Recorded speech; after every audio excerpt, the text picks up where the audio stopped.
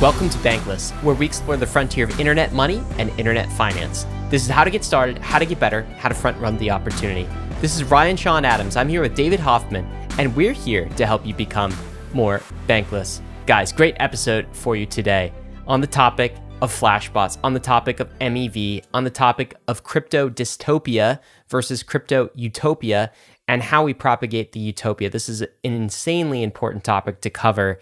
We're going to talk about a few things to look for during this episode. Number one, why this thing called MEV, that is maximum extractable value, why it poses an existential risk to everything we are building in crypto. We are on this knife's edge between dystopia and utopia. Number two, what the world looks like if we ignore the MEV problem. We cannot afford to ignore it. Number three, the blockchain supply chain. What actually is that? How MEV can increase your ETH staking rewards by something like 6%? Crazy. That's a high number. Stephane does the map in the episode. It is a very high number. Number four, how all this technology is getting embedded in the Ethereum protocol long-term in something called PBS. That is Proposer-Builder Separation. We get into the Ethereum roadmap a little bit.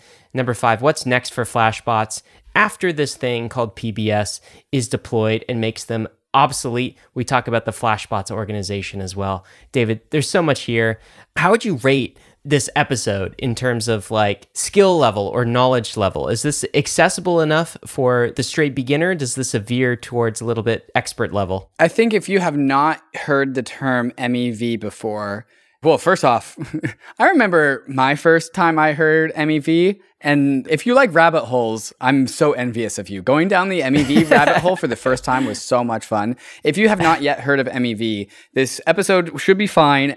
It'll start fine. It'll get challenging towards the end. But overall, it'll throw you down a fantastic rabbit hole. The MEV part of this crypto industry has attracted some of just straight up the gigabrains. Like all the gigabrains just get attracted to MEV because it's such a complex, nuanced problem to solve with so much at stake. There's a lot at stake if we do not solve MEV or if we solve it incorrectly.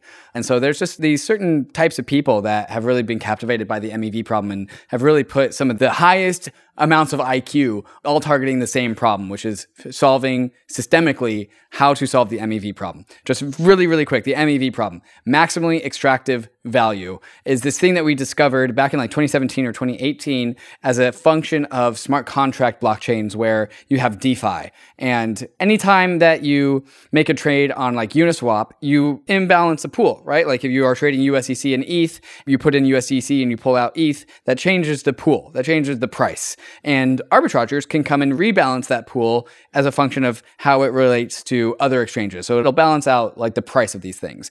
You can also talk about MEV in the context of like liquidations on MakerDAO or Aave. It's basically when users use a smart contract blockchain, they leave arbitrage opportunities in their wake. And so arbitrage bots will come and make transactions to pull out some of that value. They'll rebalance the pool, take a little bit of arbitrage. And this is all normal and healthy. It gets more and more malicious as you get further down the MEV rabbit hole. There's like front running. If you are trading on Uniswap, you can get front run by a bot and they'll sell you what you were going to buy, but at a higher price. That starts to get a little bit malicious. And it can go down to what some people will just define as straight up theft.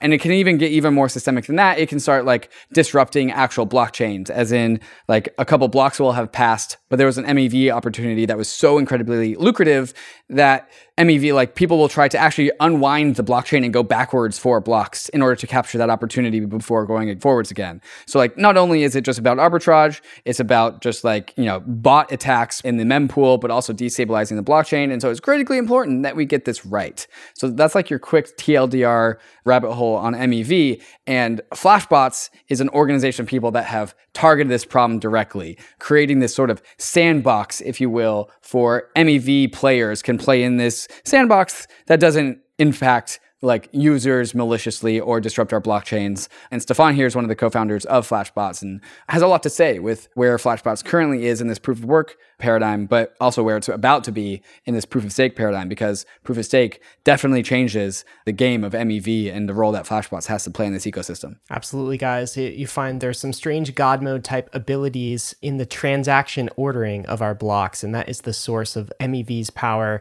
where a certain party has the ability to order blocks in a certain way. Anyway, we're going to get into all of this. It's a fantastic episode and how we solve it, how it relates to the Ethereum roadmap. And by the way, guys, if you want to watch Bankless Podcasts on video, you could do that on YouTube, but you can also do it now on Spotify. So all Bankless Podcasts are now published on Spotify with video, so you can go ahead and check that out. Let's get right into the conversation with Stephane from Flashbots. But before we do, we want to tell you about the fantastic sponsors that made this episode possible. ZK Sync is an Ethereum Layer 2 network that is pushing the frontier of high-performance blockchains that don't compromise on security or decentralization. ZK Sync has combined the power of zero-knowledge rollups in the Ethereum virtual machine, enabling developers to build the greatest Web3 projects possible, ones we haven't even seen yet. Crypto needs its killer applications to onboard the world, but crypto killer apps need ZK Sync as a platform to build on first. It's generally accepted that zero-knowledge rollups are the conclusion of crypto blockchain scaling technology, and ZK Sync is leading the charge into the final frontier of crypto economics. So if you're a developer who wants to build your app on a future-proof foundation, which gives your users the best UX possible, check out ZK Sync's website at zksync.io. And yes, there's also going to be a token, so give them a follow on Twitter too, at ZKSync. Juno is bringing crypto-friendly banking straight into your checking account. With Juno, you can send money from your Juno checking account straight onto a layer 2, like Polygon, Optimism, Arbitrum, and they have ZK Sync and Starknet support on their way. You can skip the ACH wait times, you can skip all the gas fees, and go straight from your checking account to an Ethereum layer 2 in seconds. Inside Juno, you can buy and sell crypto with $0 fees, and your Juno checking account comes with a metal MasterCard that gives you up to 5% cash back on your spending. Juno is also giving you $10 cash back on your first crypto deposit and $100 when you set up a direct deposit. This ad just writes itself, so go sign up at juno.finance/bankless. Lens Protocol is an open source tech stack for building decentralized social media applications. It is the new era for social media. We all have toxic relationships with our Web2 apps. We want to break up with them, but we can't. These applications own our digital lives and all the relationships that we've made. We need to break through to a new paradigm of social networking applications that we control rather than them controlling us. Lens isn't a social media app, it's a protocol to let 1,000 Web3 social apps bloom. Lens is a permissionless and transparent social graph that is owned by the user. In crypto, we say not your keys, not your crypto, and on Lens, we say not your keys, not your profile. With Lens, your followers go with you to whatever social media application you want to use. And instead of being trapped by an algorithm chosen by that app, Lens lets you choose the way you want to experience your social media. Lens is the last social media handle that you'll ever need to create. So in order to get started, there is a secret code word in the show notes. Enter that code word in the Google form linked, and you'll be well on your way to entering the world of Web3 social. Hey, Bankless Nation, we're super excited to introduce you to our next guest on a very important topic today. This is Stephane Gosselin. He is the founder of Flashbots. What is Flashbots? It's an R&D organization that's research and development that's trying to fix what we think is one of the most pernicious problems in crypto, maybe the most pernicious, the problem of MEV. That stands for maximum extractable value. And while David and I are massively optimistic about crypto, and we're not really worried about too much in crypto, I mean, we think this thing is going to be pretty much inevitable, we are kind of worried about MEV. It's the one thing. It could really be crypto's Achilles heel. So we're going to talk about it today with somebody who is trying to solve this problem and actually whose work in Flashbots is getting ready to become important enough to actually get embedded in the core Ethereum protocol. So we'll talk about that as well. Stephane, welcome to Bankless. How are you doing today? Hey, I'm doing great. Thank you so much for having me. This is exciting. Always a pleasure to talk with more people about, yes, the very scary problem of MEV. Well, can't promise you about the smart part, but hopefully you bring the intelligence for David and I, because in fact, you know what? We want to kind of start at the less smart level of this MEV problem. So I called it the most pernicious problem in crypto. Do you think we're like blowing this out of proportion? Can you tell us why MEV is important at a high level and what it is for somebody who is just now hearing about it? Yes. So no, I don't think you're blowing it out of proportion, though I am very biased in saying that. We did literally get every single person that we could figure out that agreed with this point of view together sometime in 2020 and start this organization together. That's sole mission is to figure out how to solve the problem of MEV. So I am definitely in my little MEV bubble where I spend all my day and night thinking about it and worrying about it. So why did I surround myself with a bunch of people who worry about this? Well, MEV is sort of this emergent phenomenon that we've observed on smart contract blockchains when people start to actually use them. What we realize is that there's a lot of different powers that miners have that they can use to extract sort of extra value out of the protocol in ways that the protocol wasn't necessarily designed for. So when the initial sort of paper by Phil Diane came out and defined the term miner extractable value, it looked at things like reordering, censorship, and insertion of transactions within blocks, looking at basically arbitrage opportunities on decentralized exchanges, and how when you have miners that start to target these, they might do things like doing reorg attacks against the chain and some other sort of nasty behavior. At the time, it was mostly like a theoretical paper that looked at, okay, well, here's what would happen if these dexes would get a lot of traction. And lo and behold, a couple of years later, they did. And around summer 2020, during DeFi summer, we started seeing a lot of these bots becoming very active to the point where it started having sort of a negative impact on the rest of the system. The 2 years following that, so between summer 2020 and where we are today, has just been sort of an explosion in sophistication of bot activity on Ethereum, but also on every single other smart contract chain that has any sort of meaningful economic activity. And we've seen sort of the space go from very simple sort of arbitrage strategies to evolving into like very complex generalized front running, liquidations, cross-domain arbitrage, all kinds of NFT sniping and strategies that have just created a ton of demand and activity for these chains. The role that Flashbots plays in all of this is we see MEV as being probably the biggest centralization risk for crypto. The way to think about it is if chains aren't actively thinking about MEV in their design, they're guaranteed to make some fatal mistake that will, have some negative externalities on their users or cause them to become very heavily centralized. So we sort of take a research first approach of saying, okay, we know that this is a risk. Let's try to understand it better. And then let's develop solutions that help blockchains deal with this risk. So we launched on Ethereum, and we have this solution, MEV Geth, on Ethereum that's running with all the miners. And then we're preparing, as everyone is, for the transition to proof of stake. Stephane, before we go into Flashbots and MEV Geth and some of the solutions to this problem, I'd really just like to define the scope of the problem a little bit more. At the very basic level, MEV is just basic arbitrage opportunities. There's a difference in the ETH price between Uniswap and Balancer. An MEV bot can arbitrage those differences. And so, like, in theory, the idea is that some bot will come in and balance out those two pools, but then whoever's actually mining the block will see that bot come in and they will front run that bot. They will balance those two pools instead, and they will be able to pull out that arbitrage. They're just able to arbitrage faster. At this level, things aren't all that crazy. Things aren't all that evil or so. And this is kind of actually considered healthy in the ecosystem, in the DeFi ecosystem. Liquidity pools stay balanced faster. Liquidations in Aave or Compound happen faster, keeping those systems more robust. So there's like a lot of good MEV that's out there that just helps stabilize the DeFi ecosystem. And like it's almost synonymous with just general arbitrage. And this part of MEV, we don't really have a problem with. Can you illustrate the more dark side of MEV, the evil side of MEV, down to the point of things that are considered ethically poor or ethically dubious, but also down to the point of like destabilizing a blockchain? Can you tackle those two things as to like the bad side of MEV? Yeah, this is where even a good thing has its drawbacks. In many ways, MEV is what makes a lot of DeFi systems work. It's what makes AMM possible. Like AMMs, you would not be able to be a passive liquidity provider if there wasn't someone doing arbitrage between Uniswap and Binance, right? It just would not work as a strategy, and like no one would use the system. But because there's someone doing that arbitrage, the prices on Uniswap are able to stay in sync. So it has some value there. Similarly for liquidations, right? If you run a liquidations protocol that's using some kind of Oracle system, you need some bot operator to come in and actually execute the liquidation to keep the collateral ratio of the lending platform in balance. And someone literally just needs to like send the transaction that triggers this function. And that is MEV. It's rewarded in some way.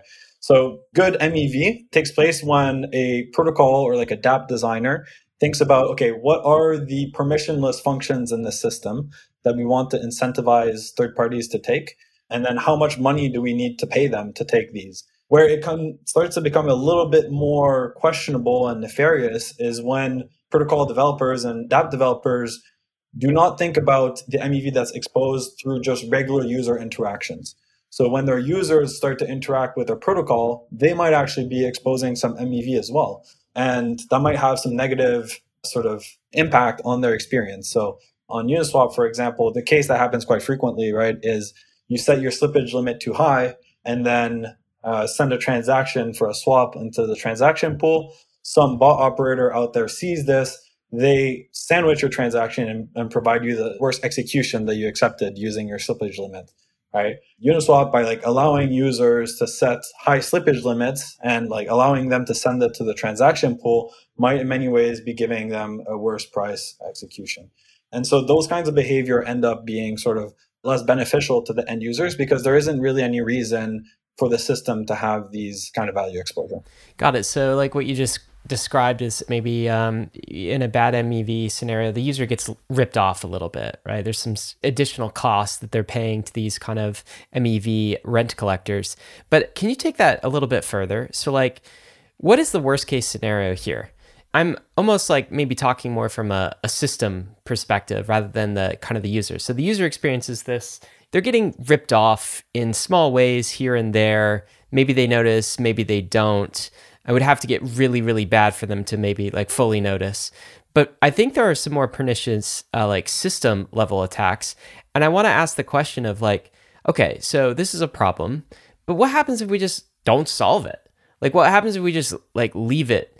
How will the system evolve in that condition? Yes. So I sort of mentioned briefly negative externalities. I think from a system designer perspective, from the perspective of Ethereum core developers, Solana core developers, whoever, right, who's looking at how do I build a blockchain, you have to see, okay, what incentives am I creating by these like different mechanisms I'm implementing? 3 ways in which like MEV tends to be extracted is either a spam war, a latency war, or an auction. This is like different ways that you allocate opportunities or you design a system of block space and how competition for that block space ends up being targeted is using one of these 3 systems. And each of these have these negative externalities, right? So if you use some kind of system that says we're going to order transactions randomly, right? All the transactions are going to be hashed and like ordered by the hash, something like this. Then you can have bots that like still target these arbitrage opportunities by sending thousands of transactions into the transaction pool and hoping that one of them is going to be the one that targets the opportunity. And what that does is it takes up a ton of block space and crowds out regular use cases. If you use a system that says, okay, we take first in, first out ordering, and we say whoever is the first to submit a transaction is going to be the one that gets the block space. Then all of a sudden you create sort of a race or an incentive for everyone to invest very, very heavily into co-location. So you'll have basically the most dominant validator or miner selling sort of server racks next to their Ethereum node saying, whoever is willing to pay me the most for this immediate access is going to be able to capture these opportunities. That creates a huge centralization vector at the validator level, right? So now all of a sudden you have, whoever is the best miner or validator at doing this arbitrage or at selling colocation services is going to continue accruing more rewards than all the other validators and can start to sort of take over the network and start centralizing it. And then the final option on like how to deal with MEV is what we call block space markets, right? Or block space auctions, which is sort of the solution space that Flashbots has been building towards, which is saying, actually, let's not, focus on this latency war with validators and miners. Let them outsource completely the block construction to third parties. Let third parties compete on price as opposed to co-location.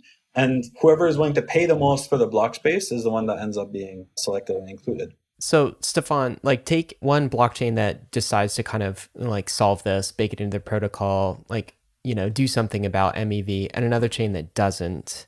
Like what happens to the chain that doesn't? Does this just kind of evolve back into the existing financial system we have where we do have co-location, we do have like, Flashbots and all of these things? Like I'm just trying to get a escape of the dystopia if we let MEV run wild and we actually don't make protocol changes and don't decide to build solutions to address it. You said centralization, but like sometimes that's it's hard for people to get in their heads because they don't see how this abstract idea of centralization actually affects them.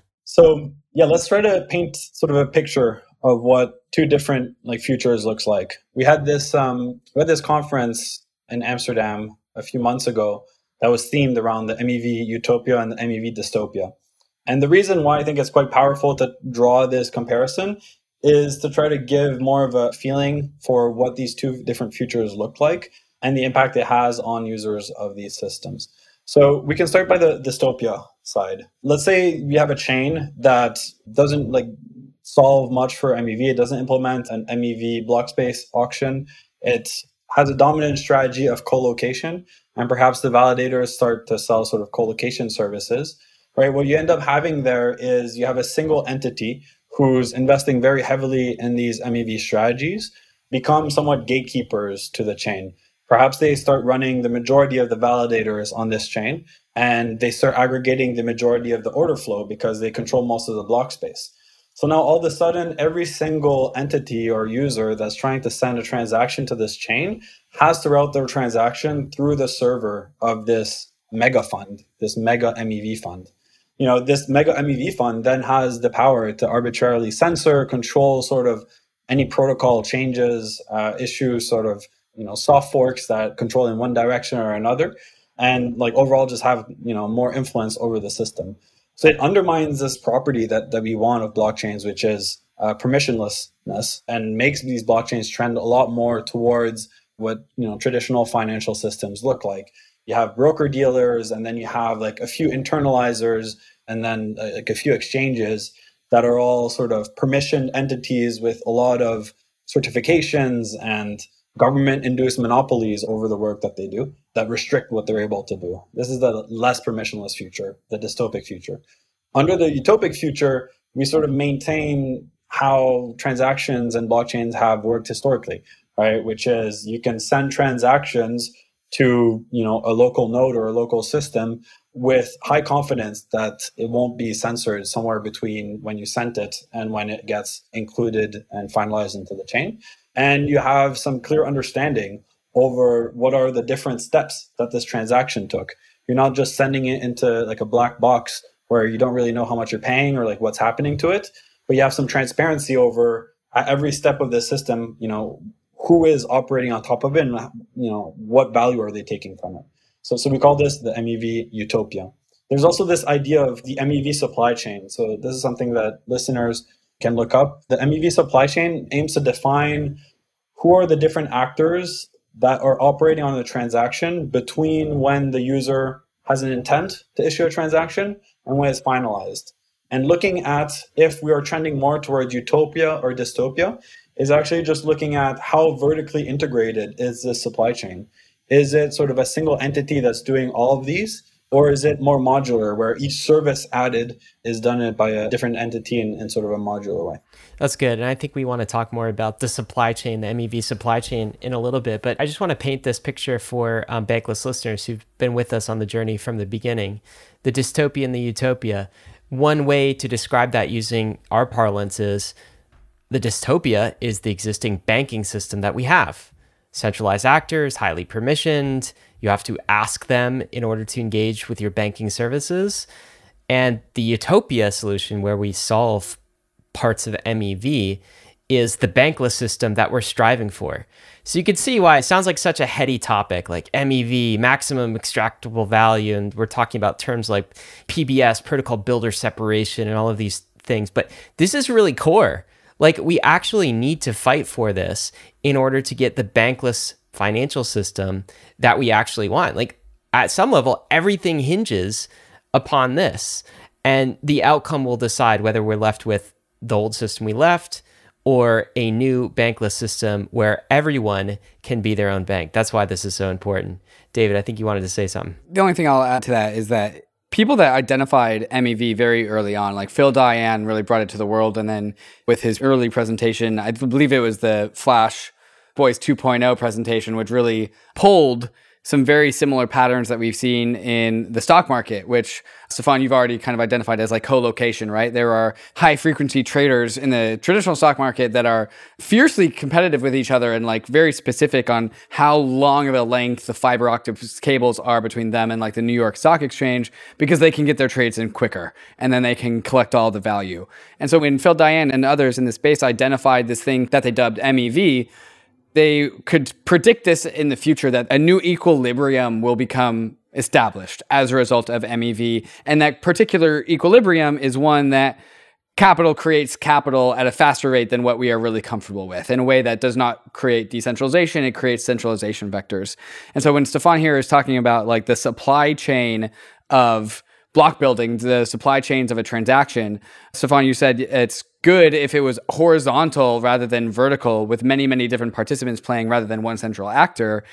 What we're trying to do is create an equilibrium that is something else than what we would just see if we just let MEV go rampant without trying to solve it. So Stephane, like leading into this a little bit more, like you talked about like there's like the three different outcomes of like MEV. There's like the spam attacks where like MEV extractors will try and just like fill a blockchain with all their transactions, as many as possible. The other one is co-location, which we've already seen in the traditional world. And then the third one is something like Flashbots, and what we're going to be talking about for the rest of the podcast. The theme with Flashbots is that this horizontal supply chain, really what we're talking about is we're putting something into a marketplace. Everything that would otherwise be centralized, we're finding mechanisms to turn that into a competitive marketplace. Can you talk about this strategy of making the MEV extremely competitive and turning it into like a public market, and how this aids in our effort to make sure that the equilibrium that we are creating is one that stays in a decentralized world? It's really interesting. A lot of my background is sort of a mix of computer science and like market structure theory. And if you look at like a health of a market or an industry in terms of competitiveness, you look at like antitrust laws, a lot of it centers around barriers to entry. This is why I think the MEV supply chain, description is quite useful. If you look at the supply chain as what's the barrier to entry for a new actor to come in and start participating in one of these like economic roles, you directly start to think about, competition. How much competition is there in this market? And when you start to think about competition, you also start to think about how decentralized and permissionless is it. This framework of competition is the most useful way to start analyzing how the ecosystem evolves around MEV. How much hash power goes through Flashbots? Around 90% of miners are running Flashbots. I think, is that where we want to take this next? We'll start going into MEV Geth to start, and then later that can get us into MEV Boost. Honestly, I don't think I fully understood what the MEV supply chain was. I don't know if that's clear yet, of like who the actors in the MEV supply chain are that you were just talking about, Stephane. What is that answer? Is that an allusion to MEV searchers, block builders, and then block proposers? Or is there an answer about the supply chain in the proof of work realm? Yeah, it's what you said. So it's users, like wallets or apps, searchers, builders, validators. And that's a future case. That's a future state, not a current state, right? It's a current state. It's a current state as well. Okay. So you're talking about a competitive equilibrium. So why is this equilibrium important to maintain? There's a couple aspects to the competition that we can look at, right? There's just the competition between individual miners or validators, right? And we all want these validators in the ideal case to be extracting like a proportional amount of value to the amount of stake or the amount of hash power that they have. And really that's like a key metric that we look at for the health of the system, the competition in the system. All the validators in a given chain accruing value at the same rate that's proportional to their stake, or are they accruing value at a rate that's disproportional? In which case, we start to see trends towards more centralization. We can use this same model of evaluating concentration and competition at other layers as well, right? Are wallets extracting at the same rate fees from their users? Are bot operators capturing value at the same rate as other bot operators? This concentration metric of the market is useful in each of these verticals. So let's talk about that for a minute in the current state, right? So I think for the rest of this episode, we might talk about kind of like the past state where we really didn't see much MEV activity, maybe didn't need much MEV protection, but that's kind of the past.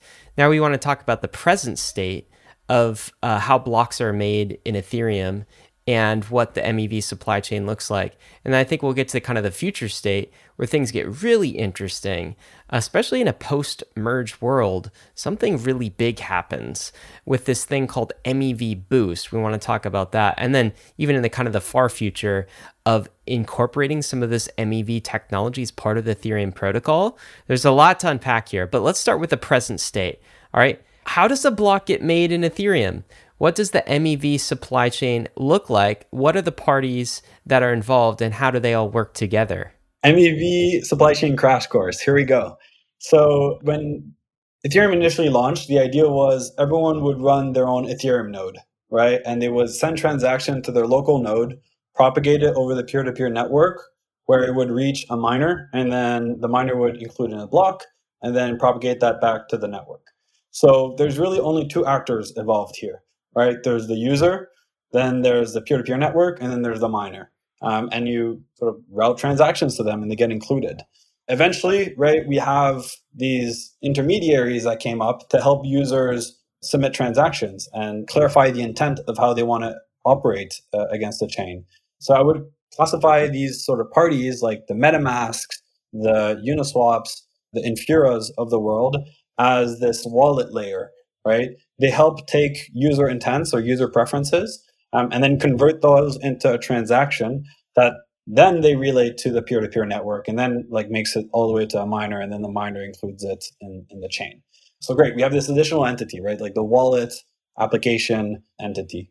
What started happening when MEV opportunities became very big is that there was these new entities, bot operators that emerged. And they started looking at the transaction pool and saying, oh, here's a transaction that creates an arbitrage opportunity. Let's send another transaction that either takes this arbitrage opportunity or front runs it or back runs it or whatever, and then include it in the chain. Eventually they realized, we're competing on sending these transactions over the transaction pool. What if we were able to, just communicate it directly to the miner and not have to use the same public transaction pool as users did? So it created a whole other side channel, right, to the public transaction pool where users are used to sending their transactions, where transactions are now being routed directly to the miners using sort of a different network. So what Flashbots did was realizing that this trend was emerging and then trying to provide more transparency to it. So create sort of this open, permissionless market where you could route these transactions with sort of more advanced preferences to the miners. So we now have this sort of other intermediary in the system, right? Which is the user sends preferences to a wallet. The wallet encodes these into some transaction. Those transactions make their way over to bot operators, right? The bot operators then do their MEV thing and add transactions to it. And then they send those transactions as a bundle to the miners for inclusion. This is the current state of the world. This is how Ethereum has been working for the last year and a half, right? Now with the merge quickly approaching, we're introducing yet another actor into this supply chain, and that is the one of the builder. So we're taking the role of the miner, right? And then we're untangling it into two different roles: the role of the block builder and the role of the block proposer. So a block proposer is just your average Ethereum validator, right? Anyone who has 32 ETH stake and is running an Ethereum full node. What they're doing is they are outsourcing the job of taking transactions and producing sort of a maximal value block to this, network of builders. So this builder now sits between the bot operators and the validators, collects a bunch of transactions from the transaction pool, from searchers, and then creates an optimal block with it that they then provide to the validators for inclusion. So that's going to be the world immediately after the merge. This is powered by what's called PBS, right? Block proposer, block builder separation. And the specific software that's used to achieve this is called NetBoost. Okay. You gave us kind of the warp tour through all of that. I want to kind of, double back and make sure we understand, the present and then getting into kind of the future. So the present state for the first 5+ years in Bitcoin, really, we didn't have an MEV problem. And the reason why is because we didn't have smart contracts. Is that the case, Stephane? So we started to notice these MEV extraction type of opportunities when in the timeline? Was this like 2017, 2018? When did Phil and others start noticing these things? So 2017 is when I started getting involved. And I think some of the initial explorations of MEV started happening on the research side, I think there's always been bot operators understanding where opportunities were. But in 2017 is when we started seeing ICOs and ICO sniping, which is MEV. We also started seeing sort of initial versions of Bancor and Ether Delta and sort of the MEV that gets exposed by those early DeFi applications. But there wasn't really meaningful volume. It was hobbyist MEV, if you will. It was all sort of individual bot operators that were targeting this, and it was maybe like 5 different people doing this. When things really picked up is when, smart contract and DeFi really picked up, which was summer 2020. Okay, summer 2020, and then it's accelerated from there, I would imagine. Okay, so enter Flashbots. It sounds like there was sort of this informal arrangement, this informal selling of MEV, or paying a miner in order to get your block through quicker. It was all very informal. But Gover, what did Flashbots do? You created a marketplace, I believe, for this MEV activity and made it permissionless, transparent, and back to kind of the core idea you were talking about earlier is you made a competitive environment for it.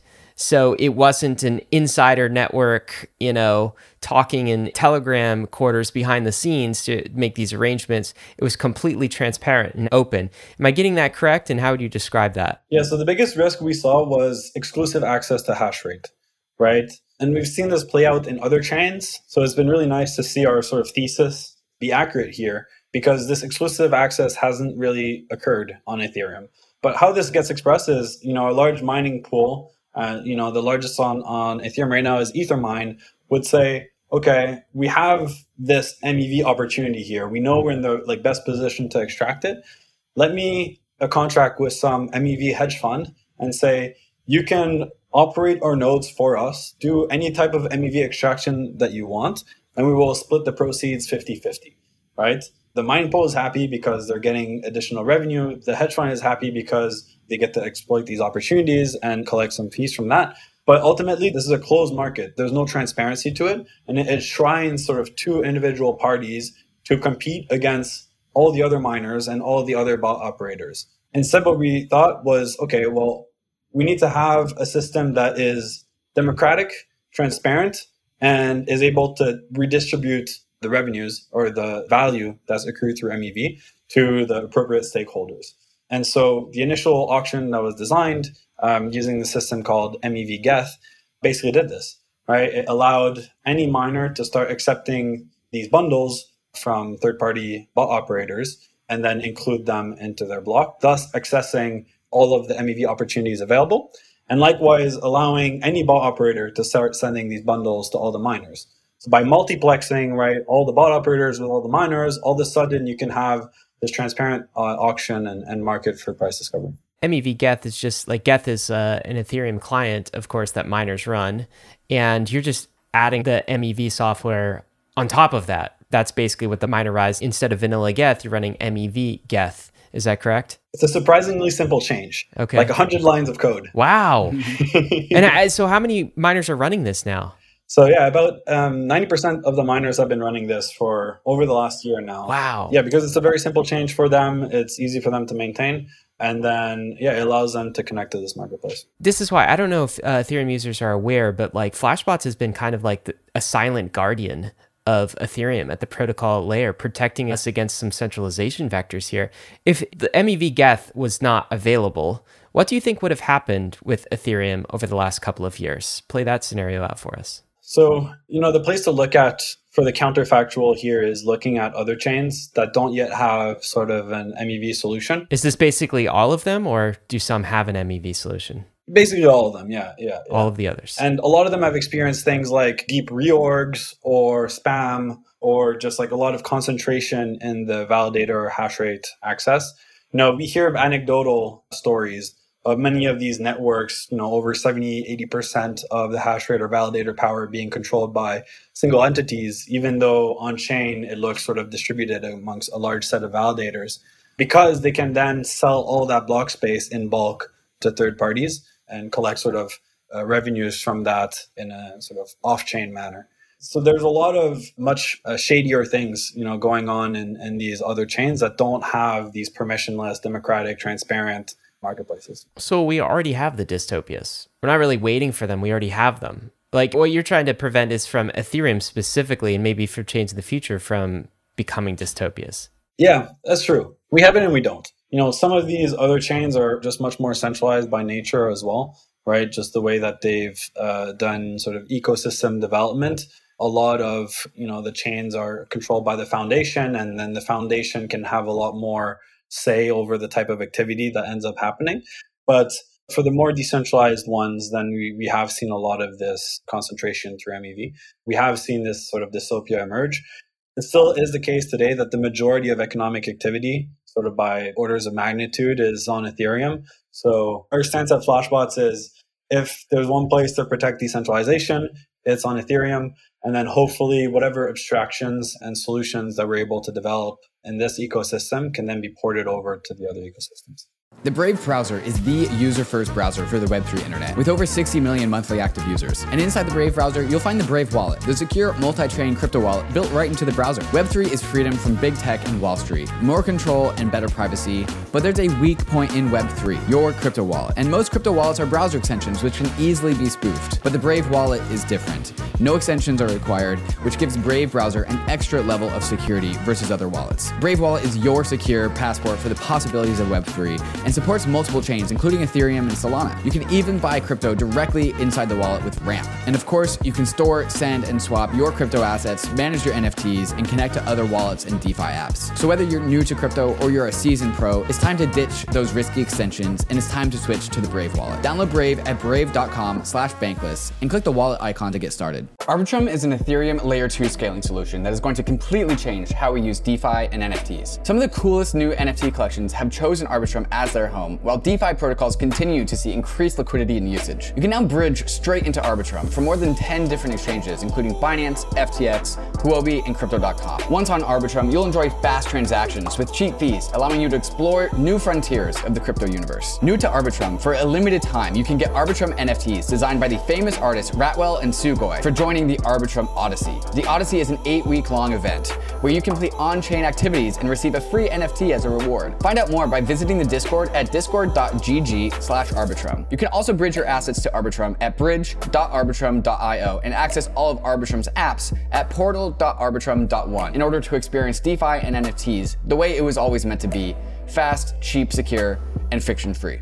Rocket Pool is your decentralized Ethereum staking protocol. You can stake your ETH in Rocket Pool and get our ETH in return, allowing you to stake your ETH and use it in DeFi at the same time. You can get 4% on your ETH by staking it with Rocket Pool, but you can get even more by running a node. Rocket Pool is the only staking provider that allows anyone to permissionlessly join their network of validating Ethereum nodes. Setting up your Rocket Pool node is easier than running a node solo, and you only need 16 ETH to get started. You get an extra 15% staking commission on the pooled ETH that uses your node to stake. You also get RPL token rewards on top. So if you're bullish ETH staking, you can boost your yield by adding your node to the decentralized Rocket Pool network, which currently has over 1,000 independent node operators. It's yield farming, but with Ethereum nodes. You can get started at rocketpool.net, and you can also join the Rocket Pool community in their Discord. You can find me hanging out there sometimes in the chat, so I'll see you there.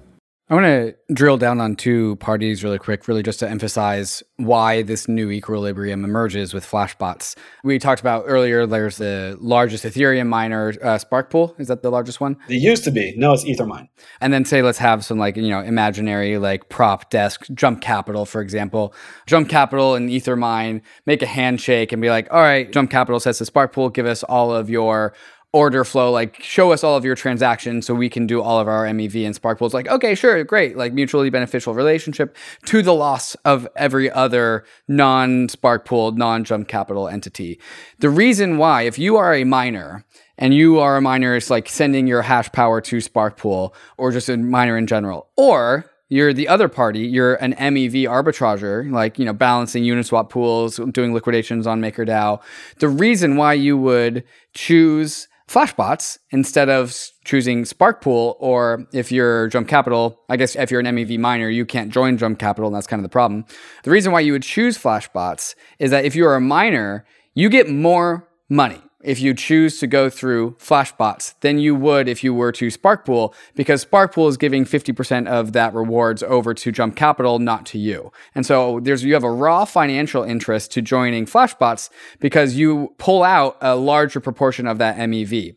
If you're an MEV bot operator and you have a really good MEV algorithm, highly refined, well, you can't join Jump Capital, so you have to go to somewhere else, and you got to go to Flashbots because it's an open permissionless marketplace. And so what Flashbots has done is created a highly competitive environment that is extremely beneficial to proof of work miners because they extract the most MEV that way. And it's also the only place where MEV bot arbitragers can have their playground of, sandbox of to run their bots, because it's the only open permissionless marketplace for bot operators. So Flashbots is really just a meeting place for hash power and MEV bots. Am I explaining this correctly? I think that's exactly right. So here's one thing I want to add about this. We spend a lot of time thinking about incentive compatibility, right? And we think that the only systems that are robust long terms are ones where every single actor, it doesn't have a benefit from deviating, right? So this is the equilibrium that we want any of these crypto economic systems to have. Everyone is incentivized to play the same game, and the game is sort of beneficial to all the other actors. It doesn't have some negative externality on end users that they're stuck paying forever. So the system is designed in this way, right? It maximizes the amount of value that miners get because this is inherent to MEV. Maximal extractable value, right? They own this value. And so the only way to create an incentive compatible system is one where they end up extracting the majority of this value. You can also create a system in which you minimize and reduce the amount of MEV, or the amount that miners can operate on top of. And those, I think, are also extremely valuable design approaches, but they sort of start at the application layer, right? They start by building applications that just do not expose as much of this value in the first place. So incentive compatibility here is crucial to have these systems that everyone is happy to adopt. It's really interesting because an example, David, that you were just saying, if you've got Sparkpool and then you've got Jump Capital, right? It's what we know is going to happen over time. If there was no Flashbots in between, if there was no MEV Geth, is that Sparkpool gets enough money and they just vertically integrate, and Jump Capital gets enough money rather than they vertically integrate and they buy Sparkpool, right? And then it all becomes one. That is the nature of these markets, where even somebody hearing that, they're well, it's actually two parties. No, it's not going to be two parties. They're just going to acquire, they're going to consolidate, they're going to merge, they're going to integrate. It's kind of the way, Disney owns freaking every brand. They've got Marvel, they've got Star Wars, they've got everything. It's a big conglomerate. That is the nature of these types of capital markets, unless you enforce or create some sort of decentralized marketplace where everyone, no one's disadvantaged and everyone has the freedom to advantage. And you've, as Stephane was saying earlier, you've lowered the barrier to entry. I just wanted to make that point too. As you were talking, David, I was thinking about that. Another way to see this is if we allow a single party to have sufficient market power, capital, to be able to purchase other parties and integrate, they will. So the only solution is to try to maximize competition. It's the only way to protect the decentralization of the system. Well, the other solution is, of course, top-down regulation. But, maybe in the world of crypto and crypto people, that actually is not a solution. That's actually a failure scenario. Yeah, you're right. The only solution is bottom-up competition. And so this is why this solution for this is so elegant. And so honestly, what makes people like me and Ryan really optimistic about the future, that we can solve some of these centralization problems with natural, not antitrust regulation, but antitrust mechanisms, which are just marketplaces at the end of the day, making sure that competition can flourish, because the more competition there is, the better it is for everyone involved. Stephane, I'd like to take this conversation into the next phase, because we're talking about the current state of Ethereum, but Ethereum never stays the same. Ethereum is about to change. So what we've been talking about so far has been MEV Geth. But as we go into proof of stake post-merge, we get into a future state of Flashbots, which you guys have been working on tirelessly for many, many, many, many months now, which you guys have been calling MEV Boost. Can you talk about MEV Boost and how it's different from MEV Geth? Yes. So we started working on this over a year ago, knowing that there was a lot of progress being made and commitment from Ethereum core developers to move towards the merge. For us, obviously, we didn't have much of a choice but to look at this, because all of a sudden, this 90% of miners who are running our software becomes zero, and then there's this entire new set of stakeholders, node operators, and solo validators who don't have software to run. So the immediate obvious answer would have been, okay, well, let's just port the software that's already working and apply it over to the validators, and happy days. We still have this 10-line patch on top of the client. We can still run Geth. Everything is sort of running the same way. But we thought we could do better. So, one of the principles that we have is to incrementally improve the trust assumptions of the systems that we're building.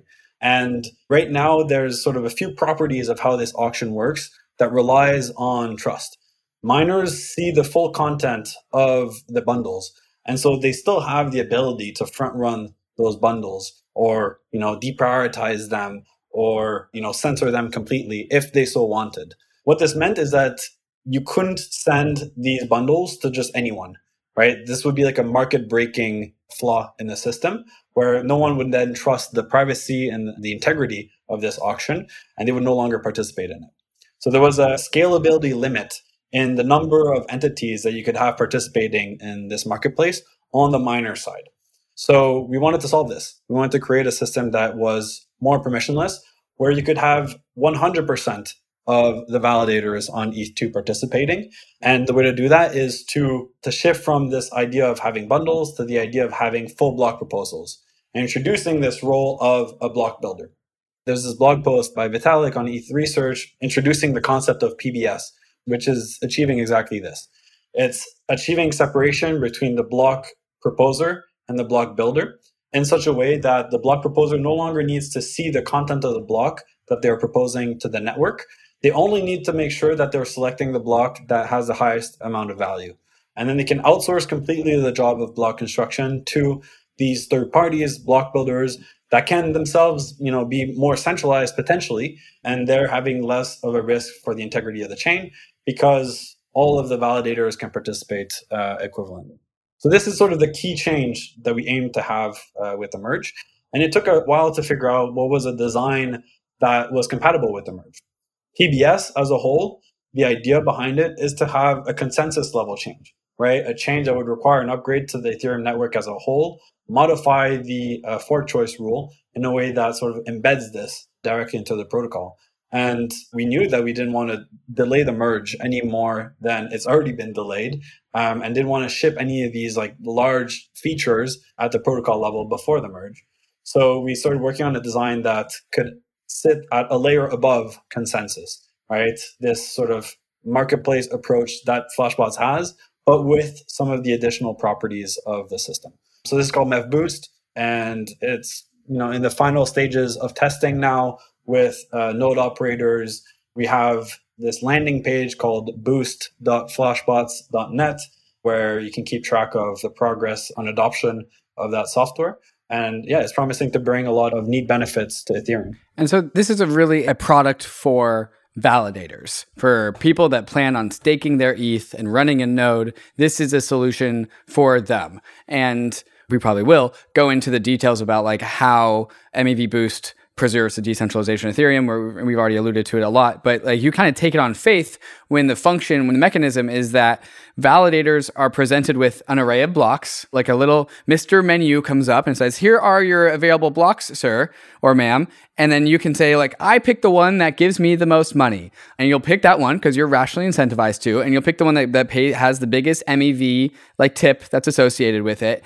And you can just take it on faith that is going to be the thing that preserves the decentralization of Ethereum the most, because you're capturing the most value. The value is being captured by the Ether stakers and not who is ever bundling up all the transactions, doing all the MEV. And because of by nature of all the other ones are paying you less, you pick the one that's paying you the most, so you know that you are pulling the most money off of the table and leaving the least amount on the table for jump capital. And so it goes to the individual staker, who we hope is a decentralized network of stakers, rather than a much more professionalized block builder or expert block builder that is an activity that I have no idea how to do or how to engage in, and neither will 95% of ETH stakers. And so that's how you kind of know that it's preserving decentralization. Yes, 100%.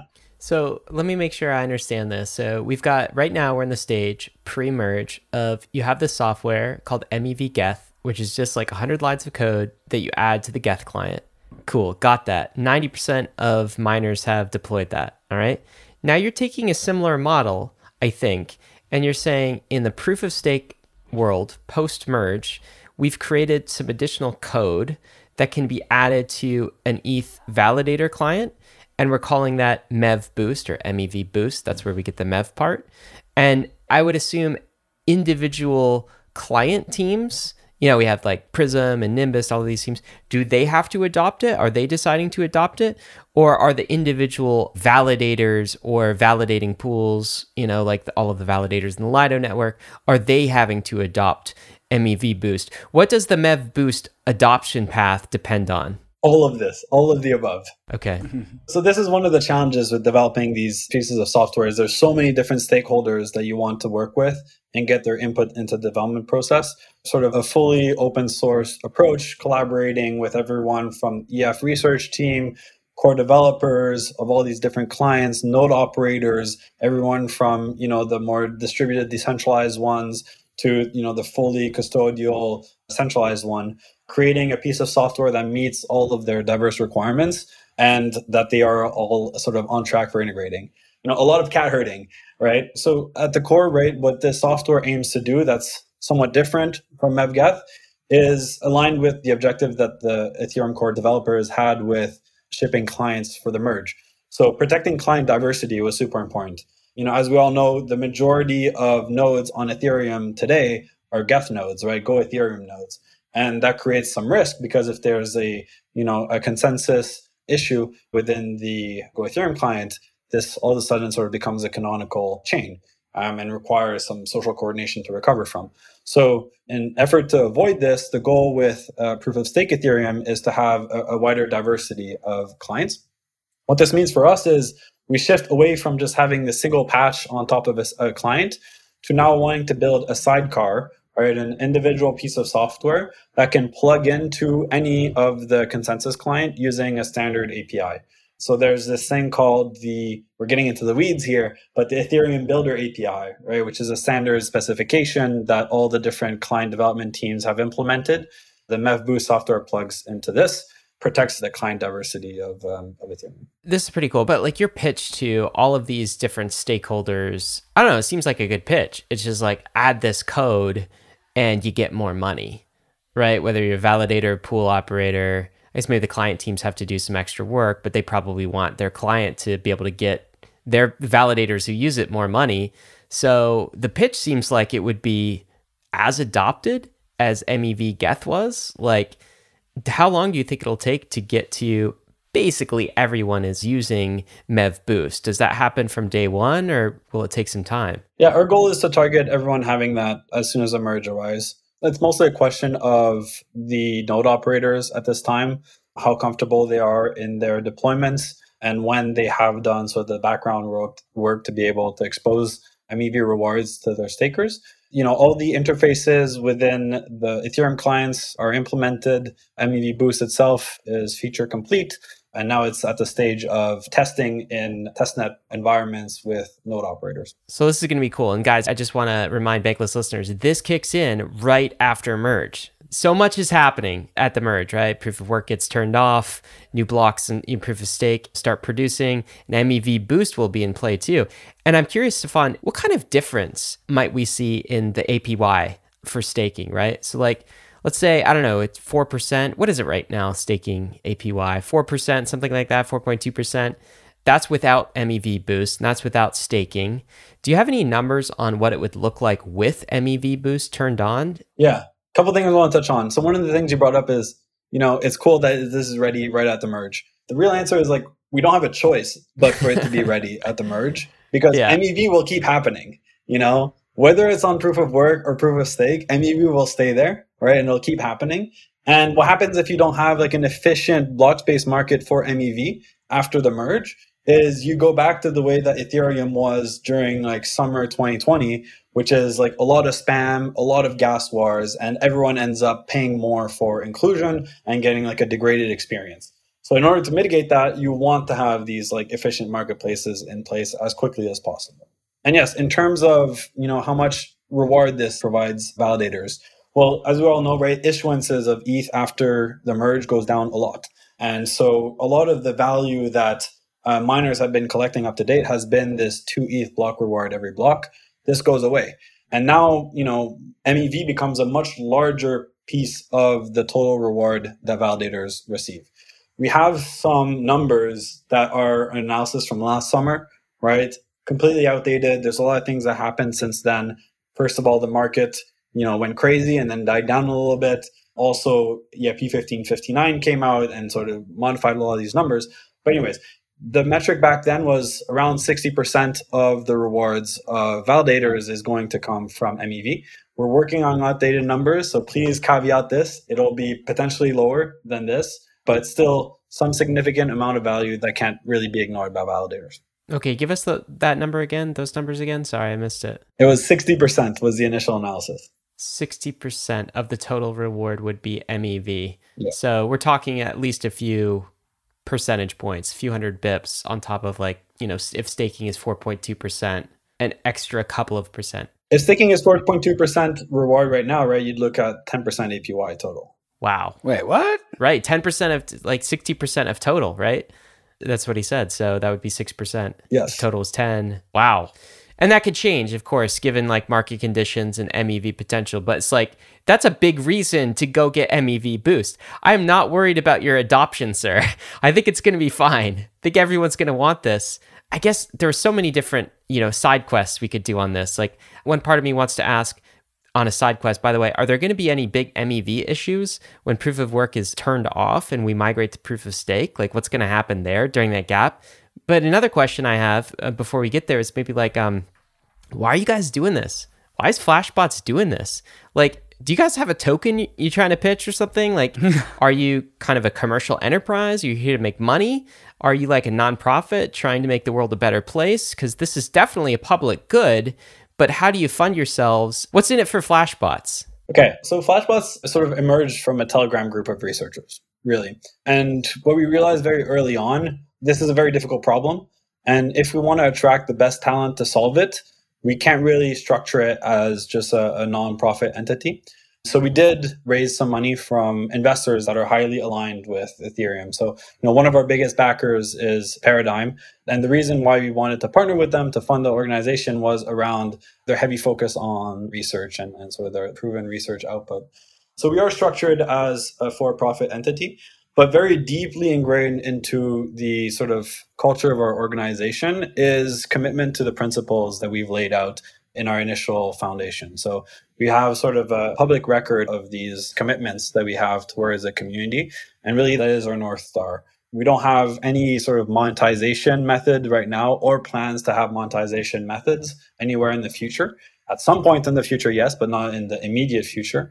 And the reason why is we don't feel that MEV has been solved as a problem yet. We sort of have confidence that if we are able to build solutions that actually help achieve the principles that we've laid out, there will be some way somewhere in here for us to monetize.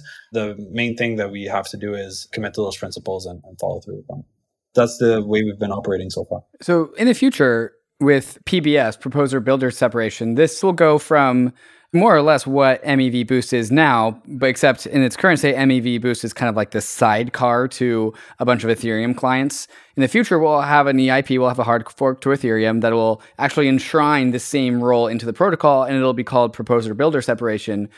But once the service of Flashbots becomes a part of the actual core Ethereum protocol, what's the role of Flashbots beyond that? Does Flashbots sunset, or how do you guys have a company once your guys' service actually just becomes a part of the Ethereum protocol? So PBS is a small part of the MEV solution, is sort of the answer there. I'll link us back to the MEV supply chain question. The MEV supply chain is actually multidimensional. So not only do you have a supply chain on a single blockchain, but you have a supply chain on every single other blockchain as well. And PBS really only targets the relationship between builders and validators. It doesn't say anything about the relationship between users, wallets, searchers, block builders. Those are all sort of solved by other solutions. So while PBS is hugely beneficial to the decentralization of the system, at the protocol level, right? And maintaining validator decentralization. The focus then becomes, how do you enable decentralization at other layers of the stack? How do you enable block builder decentralization as a whole? How do you solve problems like cross-domain MEV, cross-chain MEV? How do you solve the problem of exclusive order flow?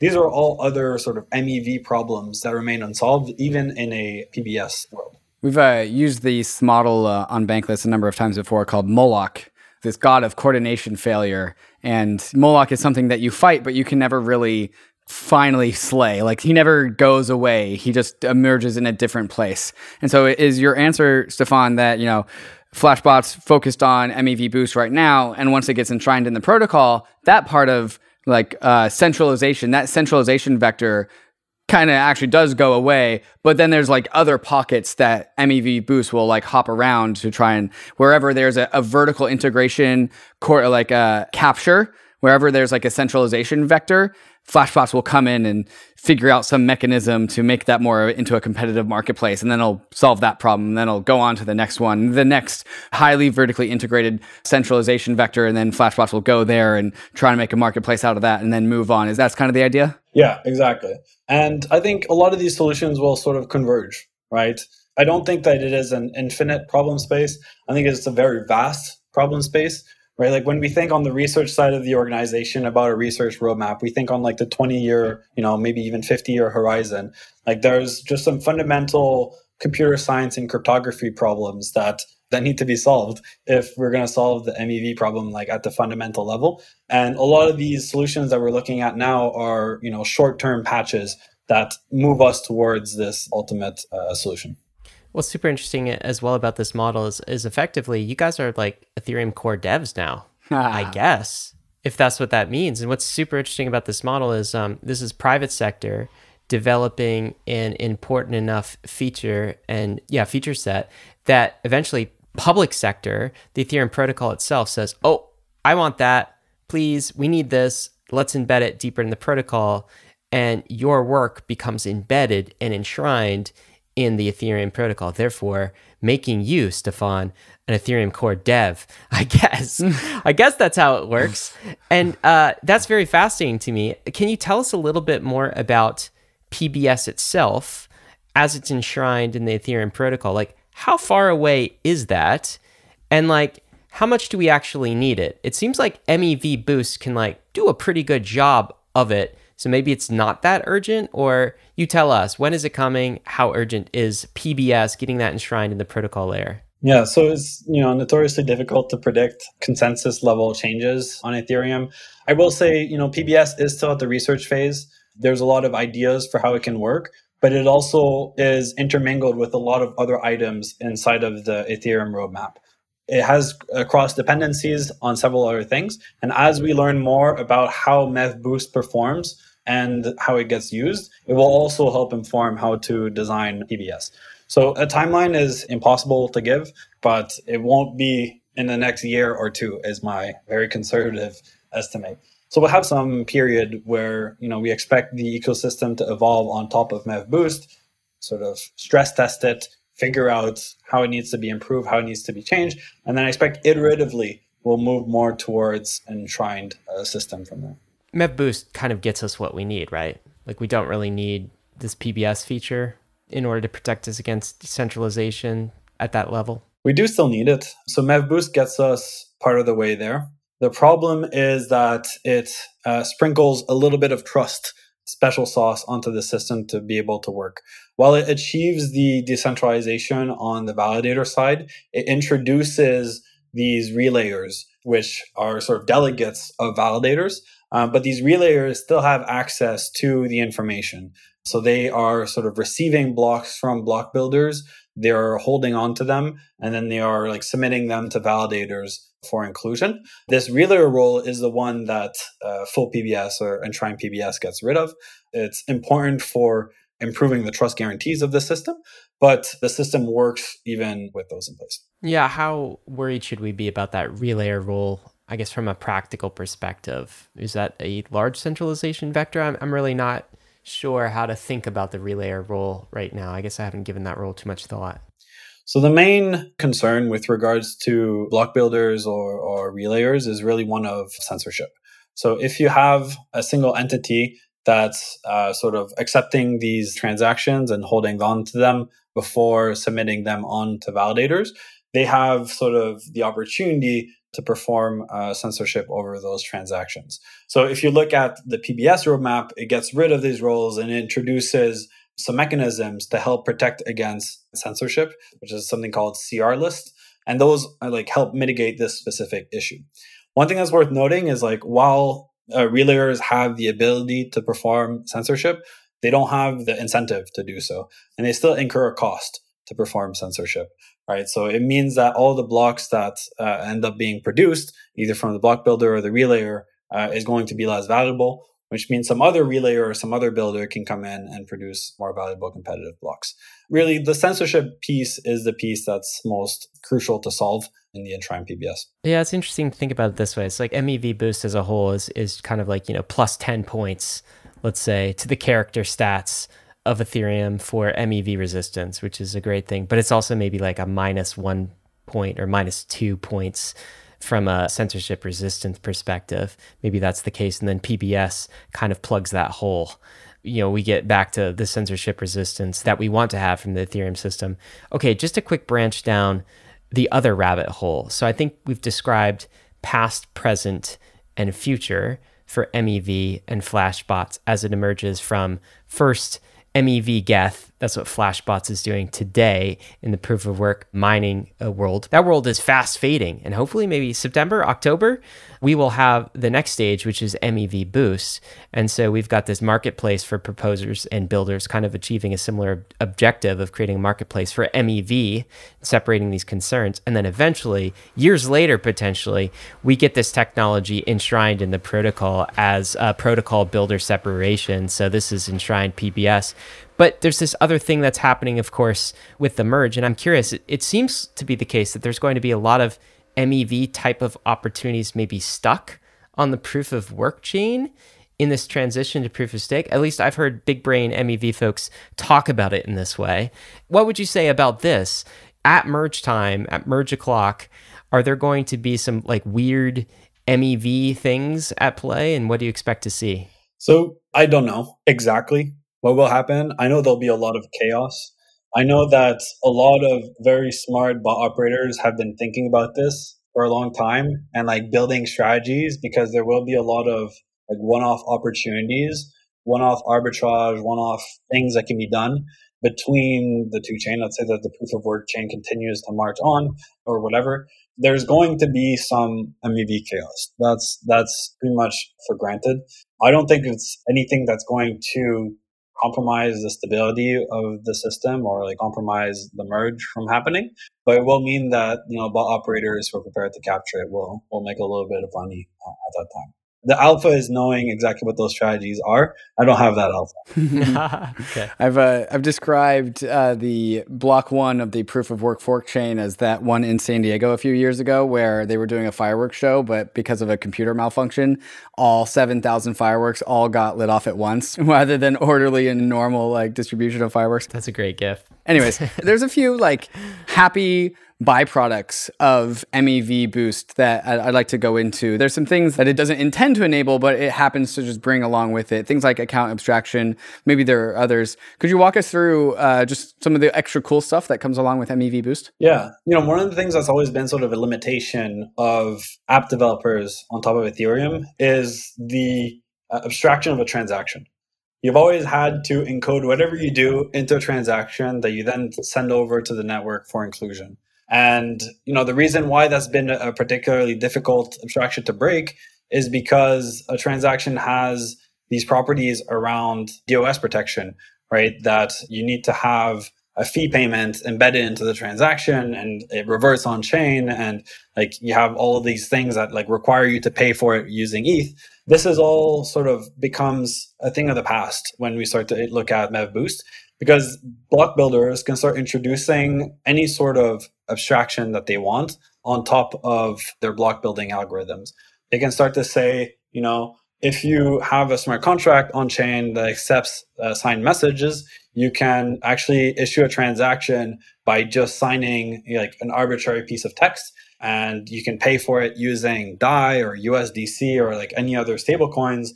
And then behind the scenes, it sort of converts that into ETH and then uses the ETH to pay the base fee and pay for the inclusion. By the way, we did an entire episode with Matt from Block Native called Ethereum's Hidden Power Structures, and we spent a little bit of time speculating who this new builder class would look like. Because again, in proposer-builder separation, right, the proposer, that is kind of the at-home validator individual running an ETH node, like very easy job, kind of you're just running your ETH node.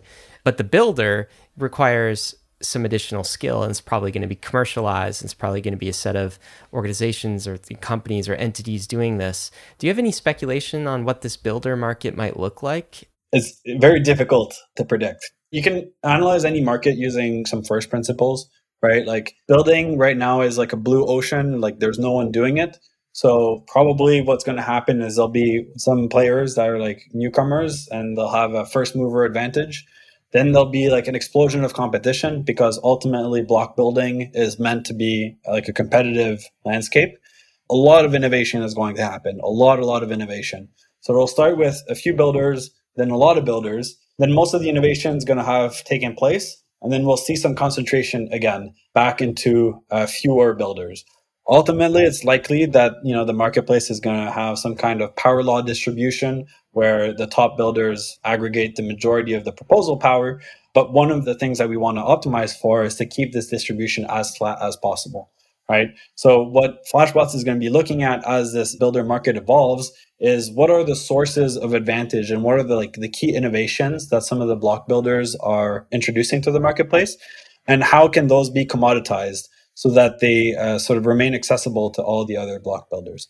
That will be sort of a fascinating journey that I think the Ethereum ecosystem is going to engage on over the next few years. Is there a risk of over-centralization in the builder space? Yeah, I mean, certainly there is. I mean, implicit into the design of PBS is saying, okay, MEV is a centralizing force, but we would rather the centralization happen at the builder level than at the validator level.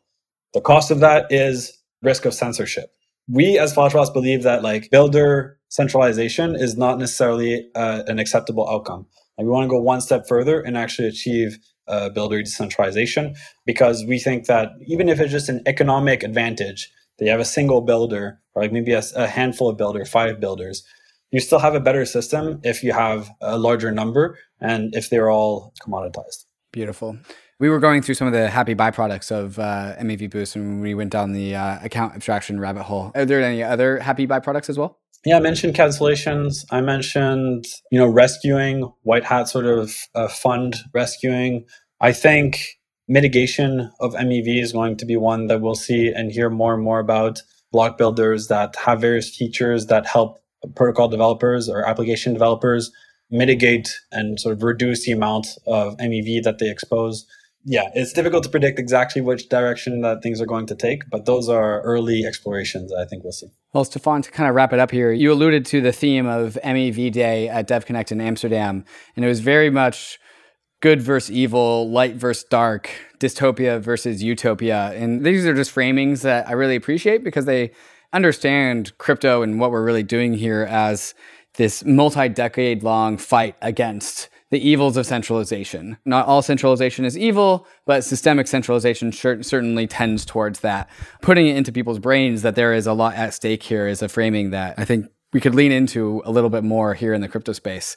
From your perspective, you have one of the best vantage points in all of crypto as to the centralization risk of our base layer protocols. If we were a needle going between light and dark, how optimistic are you that we are able to push this needle into the light as we go forward through our protocols? I think the future is bright.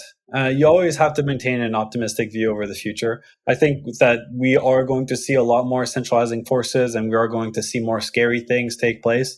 Ultimately, though, the only thing that matters is a commitment of the community of the builders and the ethos of caring about decentralization to survive for solutions to keep innovating and being brought forward.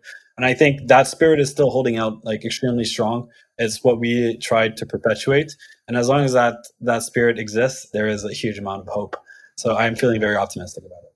Well, Stephane, thank you so much for joining us. This has been a fantastic episode. I know it was our goal, David and myself, and for the Bankless Nation, to learn a little bit more about MEV Boost and what is happening post-merge, and also how that affects the Ethereum protocol and PBS. I think we accomplished that today. Thank you for all the work you're doing. This is a public good for Ethereum, for crypto, and ultimately for the world, and we appreciate it. Yeah, thank you so much for helping educate and get the word out about it. Stephane, is there anything listeners can do to find out a bit more about Flashbots and how to get involved? Yeah, so for MEV Boost specifically, keeping track of the progress there, boost.flashbots.net. We are kind of difficult to keep track of because we don't necessarily have a lot of websites or Twitter activity, but we have a website, a writings website where we publish blog posts called writings.flashbots.net. And I recommend checking out those resources to learn more. Bankless Nation, we will include a link to those in the show notes, boost.flashbots.net and writing.flashbots.net. Also, second action item for you. Once you're done looking at what Flashbots is doing these days, listen to our sister episodes if you haven't already. The first is a guide to the Ethereum roadmap, where David goes through the entire Ethereum roadmap and talks a little bit about MEV and PBS. And also the episode I mentioned earlier today, which is Ethereum's hidden power structure, where we go into detail in this new role, this block builder role, how that's going to affect the economics and power structures in Ethereum. So we've got some homework for you there. Bankless Nation, as always, David and I will be doing a debrief after the episode. If you're a premium member, stick around, download that. You'll get our thoughts on this episode after the episode. And as always, got to end with this. Crypto is risky. You could lose what you put in, but we are headed west. This is the frontier. It's not for everyone, but we're glad you're with us on the Bankless journey. Thanks a lot.